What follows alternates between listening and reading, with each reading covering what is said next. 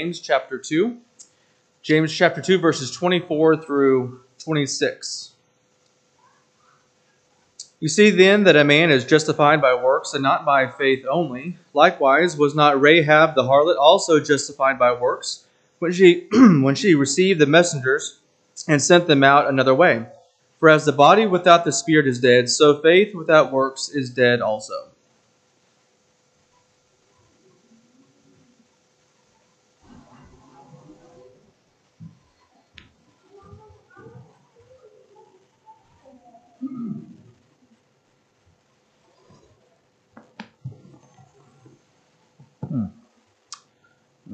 There.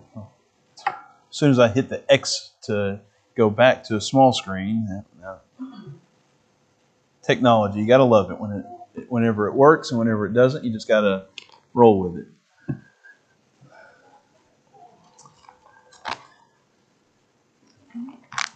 The story of Rahab is one that should remind us of the wonderful gift of God's grace. Reminded of the words of the Apostle Paul to Titus in Titus chapter 2 and verses 11 and following, where he says, "For the grace of God has appeared, bringing salvation to all men, instructing us to deny ungodliness and worldly desires, and to live sensibly, righteously, and godly in the present age, looking for the blessed hope and the appearing of the glory of our great God and Savior, Christ Jesus, who gave Himself for us to redeem us from every lawless deed and to purify for Himself a people for His own possession, zealous for good deeds." As we will look at the story of Rahab, it is just a small part of the overall story of the Old Testament. It's one small interaction that this one woman, a prostitute, who has an interaction with a couple of Israelite spies, and because of her actions, she was saved, and it has a very important part in the story of Jesus, actually. And she has a connection to the New Testament, where two different authors, the Hebrew writer and James, both mention her and commend her for her faith and her obedience.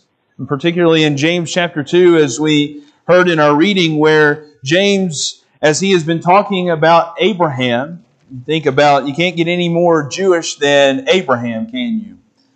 And you think about the importance of Abraham. But then after he has looked at the example of Abraham and how he was obedient and how he was faithful, how he demonstrated that faith by his works through the offering of his son Isaac, he then looks at Rahab, a Gentile woman, a harlot, someone who was of very low esteem in terms of how she might be perceived. And yet she was justified by her faith and her works just in the same vein as Abraham was. And so you can talk about Abraham and you can talk about Rahab in the same breath, in the same context of Scripture. And what that shows us and should emphasize to us is that she becomes this portrait of grace, of how God's grace is capable of saving us even whenever we have lived a life of sin. And so tonight I want to consider the example of Rahab. I want to look at her story in the context where we find her in Joshua chapter 2, where we're first introduced to her, and look at some of the significant lessons that we can find from her life and that are brought over into the New Testament that are important for us to consider this evening. And the first thing that we just need to recognize is that whenever you talk about Rahab, you just notice how she is spoken of. In Hebrews chapter 11, in that great chapter of people of faith, where in Hebrews chapter 11 and in verse 31, the Hebrew writer says, "By faith Rahab the harlot did not perish along with those who were disobedient after she had welcomed the spies in peace." And I want you to just notice here in this verse and in James chapter 2 as well, how Rahab is identified. She's not noted as Rahab the righteous woman. She is still called Rahab the harlot. Because there's an important lesson here that we all need to just stop and recognize, and that is sin sticks with us. And that sometimes it is hard to get rid of the stigma that has become attached with our sin. Now, I'm not saying that we can't be forgiven of our sin. But sometimes people will only remember us for the sins that we have previously committed. And so we need to think about our reputation. We need to think about the choices that we might make. And we need to think about what kind of message we might be sending to others. Because there are names that just are attached to certain ideas. If I were to say Bozo the... Come on, you can participate. The clown, all right. Jabba the Hutt. Oh, wow. That one I was surprised by. Yeah. And then Oscar the... Yeah, see, they're just ideas and stigmas that are attached to certain people. And although Rahab, the harlot, see, okay. Got to make sure you're paying attention. Although she is justified, and the point that the Hebrew writer is making is that she is saved by her faith, and James is making that same point, that she is justified by her faith. She is mentioned right there alongside the other men and women of faith, like Abraham and Isaac and Jacob and Moses and the children of Israel. And yet here she is still known by her sin of harlotry. And that's something that should give us great pause, that our reputation can be ruined by just one sin, by one lifestyle that we might choose to make. You can turn to the story of Rahab in the book of Joshua, in Joshua chapter 2, where we are first introduced to Rahab in Joshua chapter 2 and in verse 1. It says, "Then Joshua the son of Nun sent 2 men as spies secretly from Shittim, saying, 'Go view the land, especially Jericho.' So they went and came into the house of a harlot whose name was Rahab, and lodged there." And so you have these Israelite spies that stay with Rahab. And here she is introduced as a harlot, and her house was a house of harlotry. That is just the stigma and association that you have with Rahab. And that should give us something to think about whenever we might be about to participate in something, when we are about to do something that might be sin and a violation of God's law. Is it going to haunt us for the rest of our lives? Is it going to be the one thing, the one choice, the one decision that people will always remember us by? It's interesting as you see that these spies go into the land of Canaan. They come to the city of Jericho. They stay with Rahab in her house. Then the king of Jericho, it says, he is looking for these spies. It was told the king of Jericho, saying, "Behold, men from the sons of Israel have come here tonight to search out the land." And the king of Jericho sent word to Rahab, saying, "Bring out the men who have come to you, who have entered your house, for they have come to search out all the land." The king, where does he go? He goes straight to Rahab. He goes straight to Rahab's house, and he's like, "I want to talk to you." Have you ever wondered why that might be? It would not have been at all uncommon from his perspective that 2 men, strange men, would come into her house at night. And so he wanted to go talk to her because he thought, there, I can find them. Our sin can haunt us, and it can stick with us, and it can be something that follows us around everywhere that we go. No matter how old we might be, no matter how much we try to undo our sin and be forgiven of the wrongs that we have done. There might be people who always will judge us and think of us and try to characterize us by the sins that we have made in our past. And we need to recognize that, especially young people tonight, that before you participate in anything, you need to always ask yourself, is this something that will ruin my reputation for the rest of my life? Is this going to be something that people will judge me by from here on out, as long as they may know me?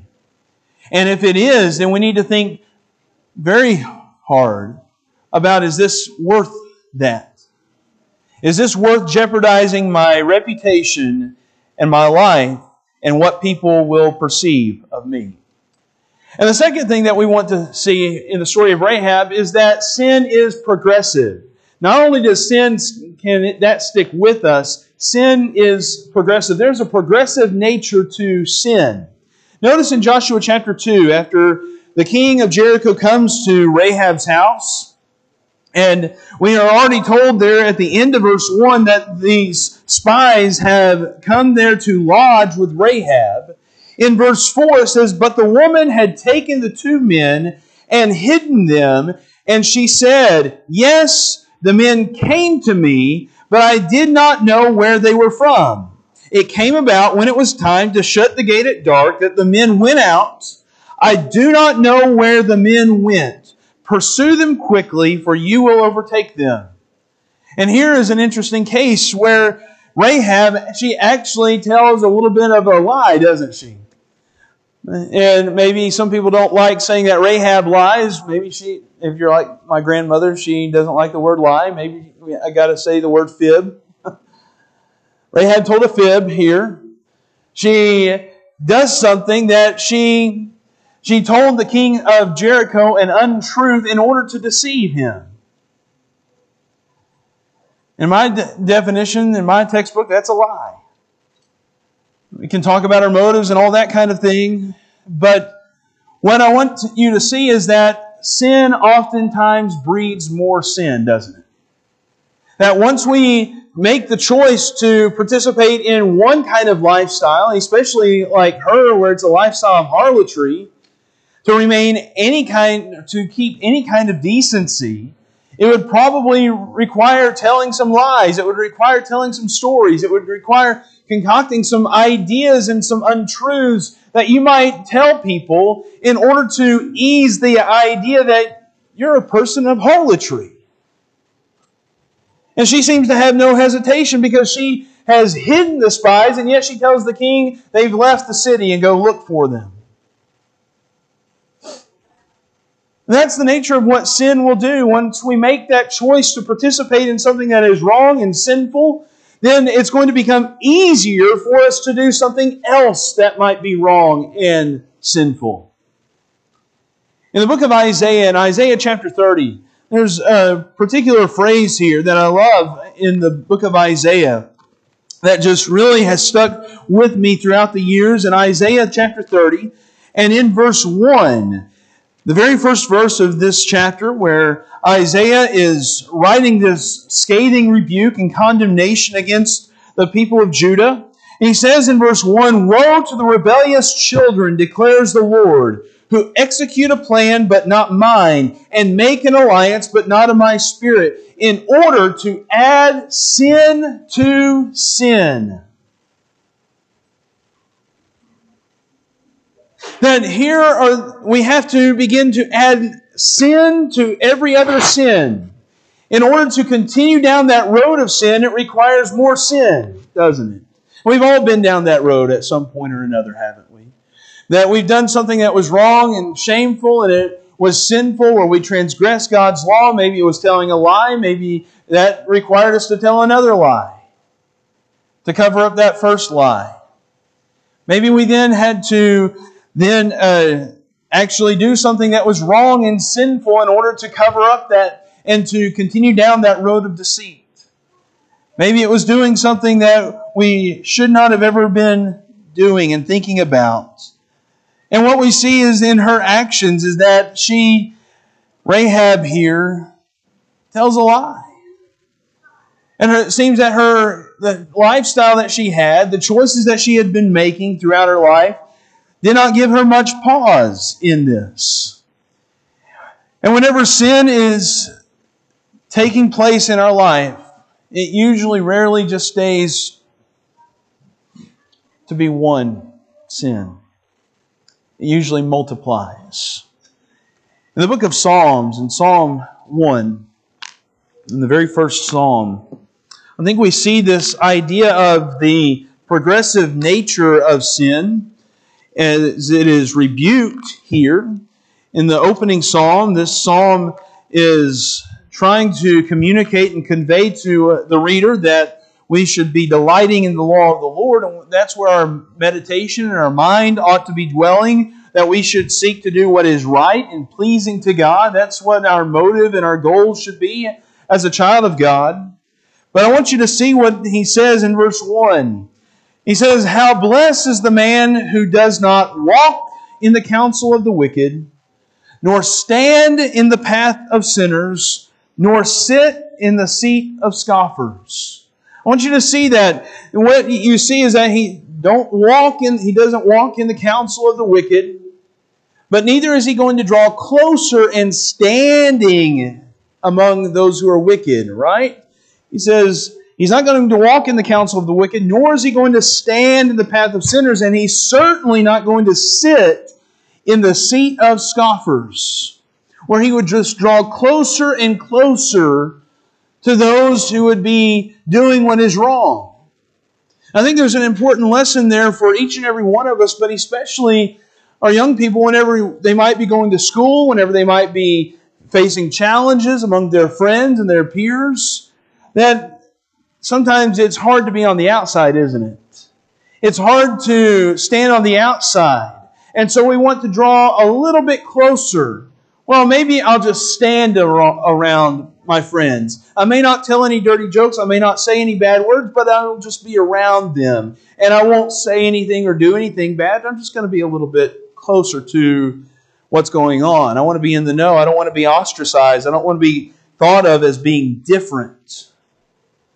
And you think I'm just talking about young people. I'm talking about anyone, right?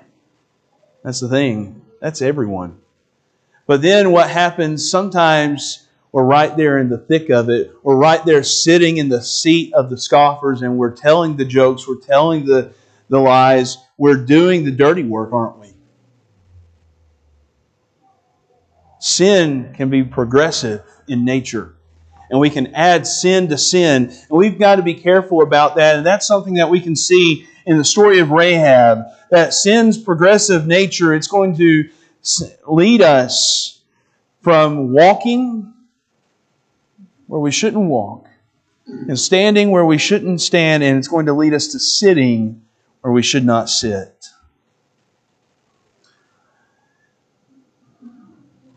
There's a third point that we see from the story of Rahab that we ought to consider. And that is, it is useless to fight against God. In Joshua chapter 2, and in verse 6, after Rahab has told the king of Jericho this falsehood to lead him astray for looking for those spies, it says in verse 6, "But she had brought them up to the roof and hidden them in the stalks of flax, which she had laid in order on the roof. So the men pursued them on the road to the Jordan to the fords, and as soon as those who were pursuing them had gone out, they shut the gates.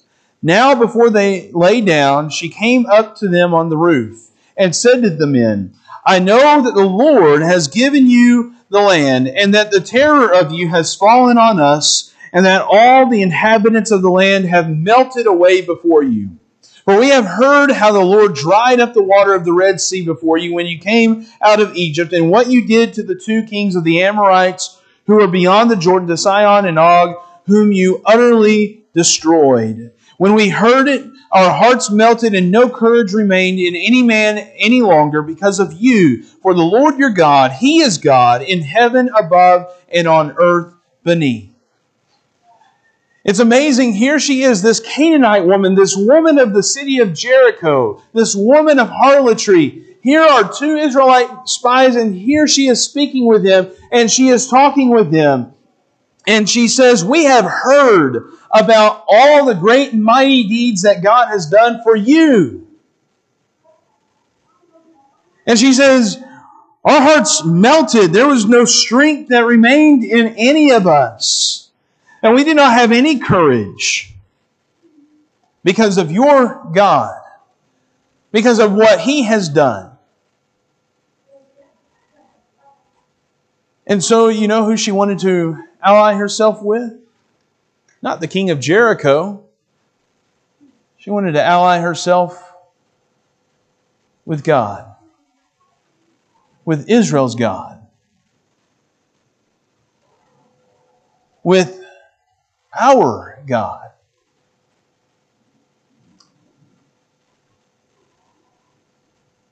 And she responded in a way that you would expect anyone to respond when hearing about the great and mighty deeds of God, with hearing about His power and His blessings. She responds in belief, with trust, fear, and reverence. And she understands something very important, that she wants to be on the side of God. And that's something that we read about that becomes an issue in the New Testament, in the book of Acts, in Acts chapter 5. When the children of Israel whenever the apostles were preaching and teaching in the name of Jesus Christ, and they were told to quit preaching in the name of Jesus. And they were facing some persecution. They were facing imprisonment. And in Acts chapter 5, they are standing before the Sanhedrin Council. And you have this great teacher of the law, a Pharisee named Gamaliel. He was also the instructor of the Apostle Paul. And Gamaliel, he stands up and he gives this speech. And he's very wise in what he says. I think he's also very foolish in another sense. But he stands up to the council. And he says in verse 36, as he's talking about some history of the people of Israel and how there have always been people who have tried to lead others astray. And so he's characterizing the apostles as just another group. Another group who is trying to lead Israelites astray. And he says in verse 36, for some time ago Theudas rose up, claiming to be somebody, and a group of about 400 men joined up with him. But he was killed, and all who followed him were dispersed and came to nothing. After this man, Judas of Galilee, rose up in the days of the census and drew away some people after him. He too perished, and all those who followed him were scattered. So in the present case, I say to you, stay away from these men and let them alone. For if this plan or action is of men, it will be overthrown. But if it is of God, you will not be able to overthrow them, or else you may be found fighting against God. He's saying we need to leave the apostles alone, because if their leader has died, Jesus of Nazareth, you just give it a little bit more time and it's all just going to dwindle out. It's going to quit. He says, but if it's from God, watch out, because you will be found opposing God. You'll be fighting against Him. Whether Gamaliel was right in the application of it, he at least understood this principle. You don't want to be found on the wrong side. You don't want to be found fighting against the Lord. Now, I think he chose the wrong side, because what happens just after this, it says in verse 40, they took his advice, and after calling the apostles in, they flogged them and ordered them not to speak in the name of Jesus, and then released them. So they say, all right, Gamaliel, we kind of like what you're saying, but we're going to beat them just in case you're wrong, and then we're going to send them out the door.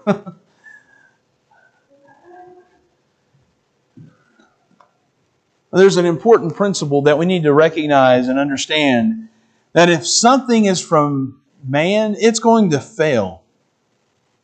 But if it comes from God, it will succeed, because God is sovereign and He will show providential control. And we should never be found opposing the God who raised Jesus from the dead.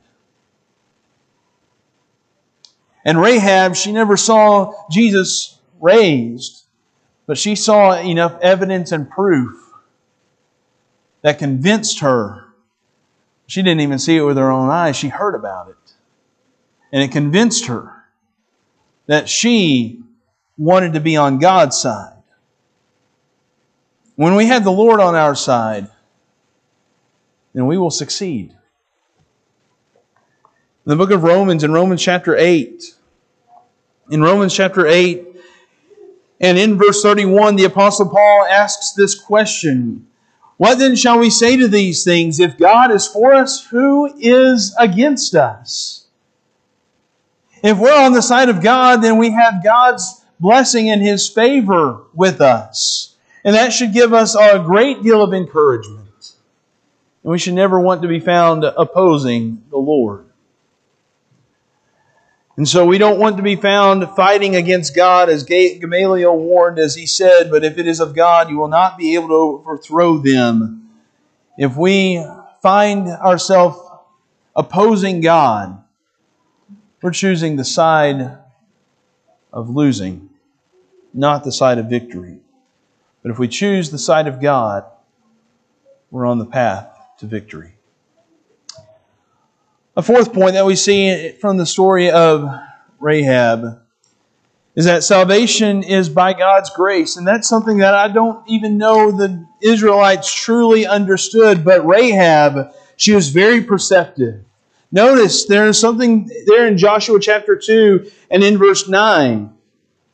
As she is speaking to the spies, she says, I know that the Lord has given you the land, and that the terror of you has fallen on us, and that all the inhabitants of the land have melted away before you. You notice what she said? That God is giving you the land. She's very perceptive about a very important reality. And that is, the children of Israel took the promised land because it was by God's grace. It was by God's gift. By God's choice. It was not because the children of Israel deserved the promised land. You go read in Deuteronomy chapter 9 and you just read about how Moses tells the children of Israel that you don't deserve the land. It's not because of your righteousness that you're being given the land. It's, in fact, just because of the very wickedness of the Canaanites that God is giving you the land.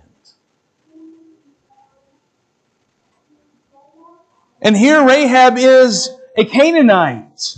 And she's picking up on this great and important truth that God is bringing the children of Israel into the land by His grace. She understood that deliverance and salvation come from God's grace. And that's something that we all need to recognize. That salvation is by God's grace, our salvation. Because we've all been where Rahab is.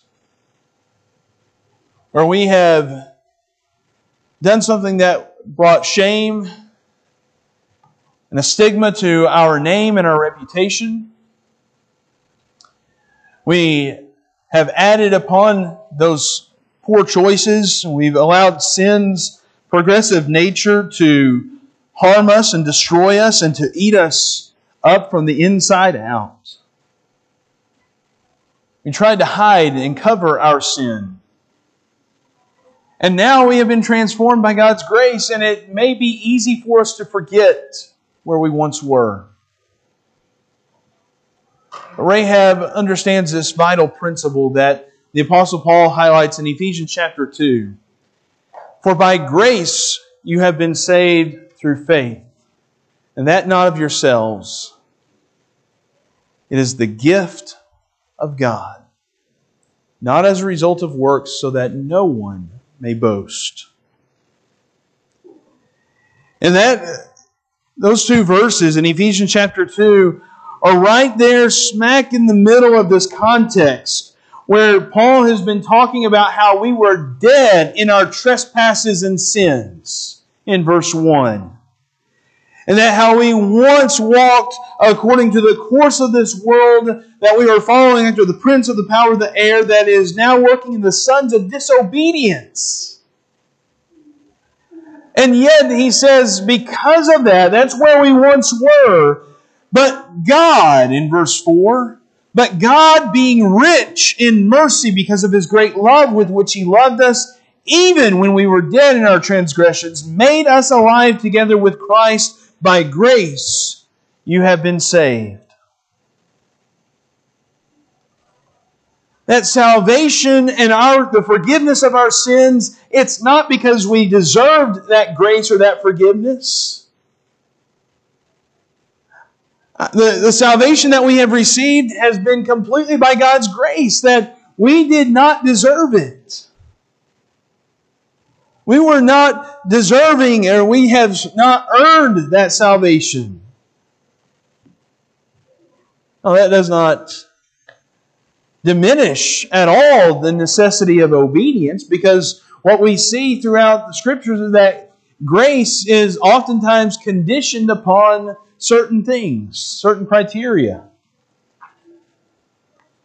That we have to be obedient and do what God has said, that we need to reciprocate grace.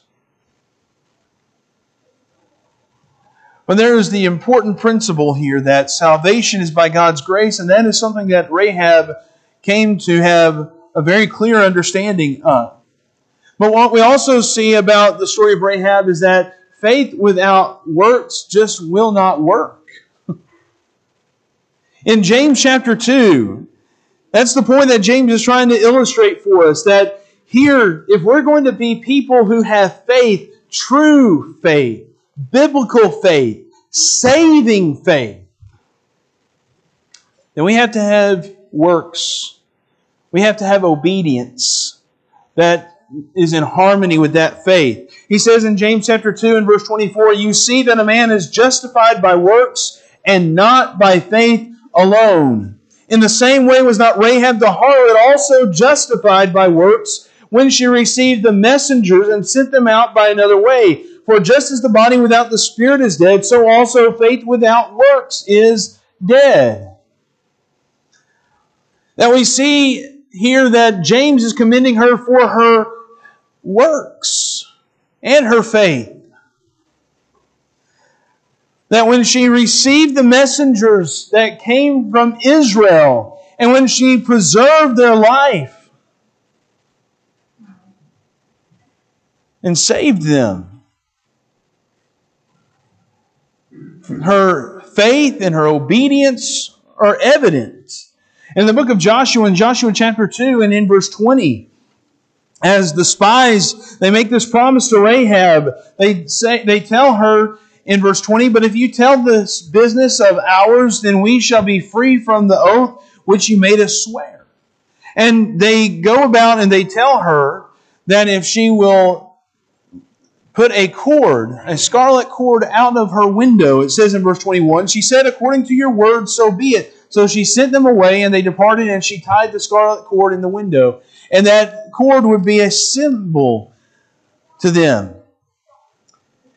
And if she did not follow these instructions, then she would not be preserved, as we saw in verse 20. You turn over just a couple of chapters later, in chapter 6 of Joshua. In Joshua chapter 6 and verse 22, when the children of Israel have marched around the city, and the walls came tumbling down, it says in verse 22, Joshua said to the two men who had spied out the land, go into the harlot's house and bring the woman and all she has out of there, as you have sworn to her.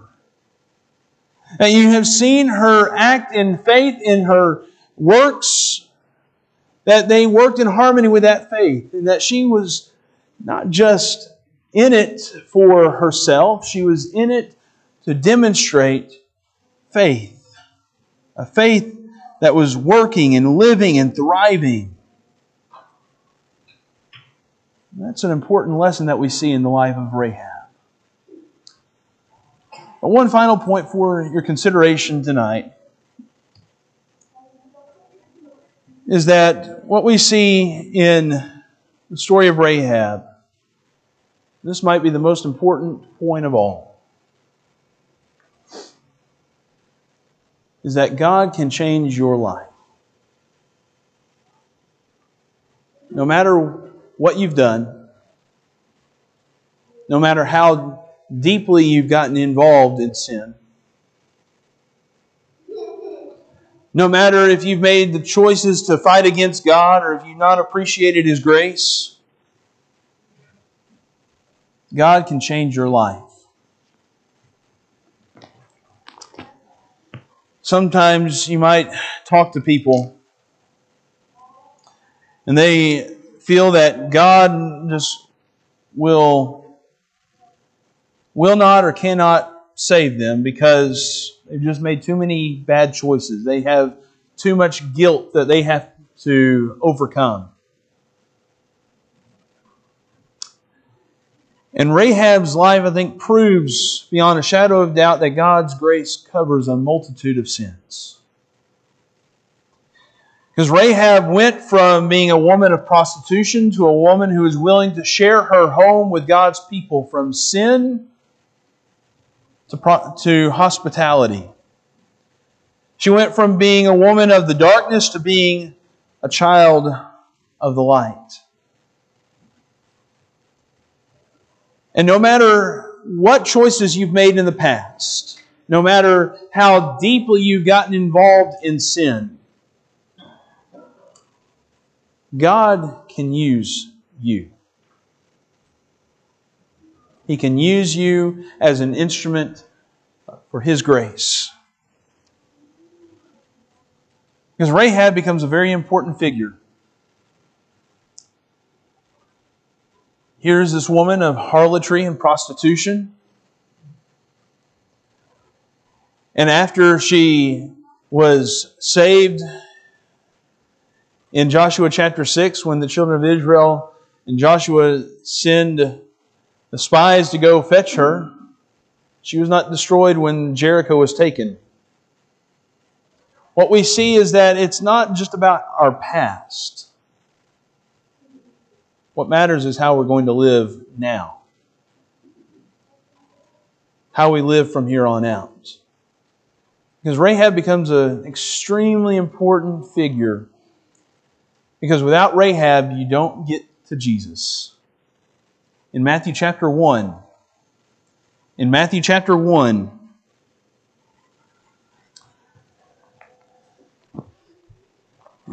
sometimes we don't like reading all those genealogies and all those long lists of names because we can't pronounce half of them. They're hard to pronounce, all that kind of thing. In Matthew chapter 1, and in verse 1, it says, "The record of the genealogy of Jesus the Messiah, the son of David, the son of Abraham." And then notice verse 5. Salmon was the father of Boaz by Rahab. There she is, right there, in the genealogy of Jesus, our Lord and our Savior. Was God able to use her? Was He able to redeem her from her past and her wickedness? While she might have been a woman of prostitution, here she becomes a woman of righteousness, who is pivotal in bringing us our Savior, Jesus Christ, to this earth. Can you imagine the kind of change that she would have undergone? The kind of change that she would have felt in her life? God can use anyone to fulfill His plan and His work, No matter what life you used to live, what matters is the life that you choose to live from here on out. And those are some of the important lessons that we need to learn from Rahab the harlot. Now we can be encouraged that salvation is from the grace of God. And that when we have faith in Him and we demonstrate our faith and we have a faith that's willing to work and obey and serve God and live for Him, then we will be surprised how God can use us in service unto Him. Tonight, if you're not a child of God, we want you to become a Christian. We would encourage you to become obedient to Him tonight. And if you have already made the decision to follow Christ and you've been baptized into His name, but you've not been serving Him faithfully, you've turned back to sin, think about Rahab. Think about her and how she repented and turned from a life of sin and became useful in the service of God. Repent of your wickedness. Confess your sins. Pray that God might forgive you. If we can help you in some way, would you come now as we stand and as we sing?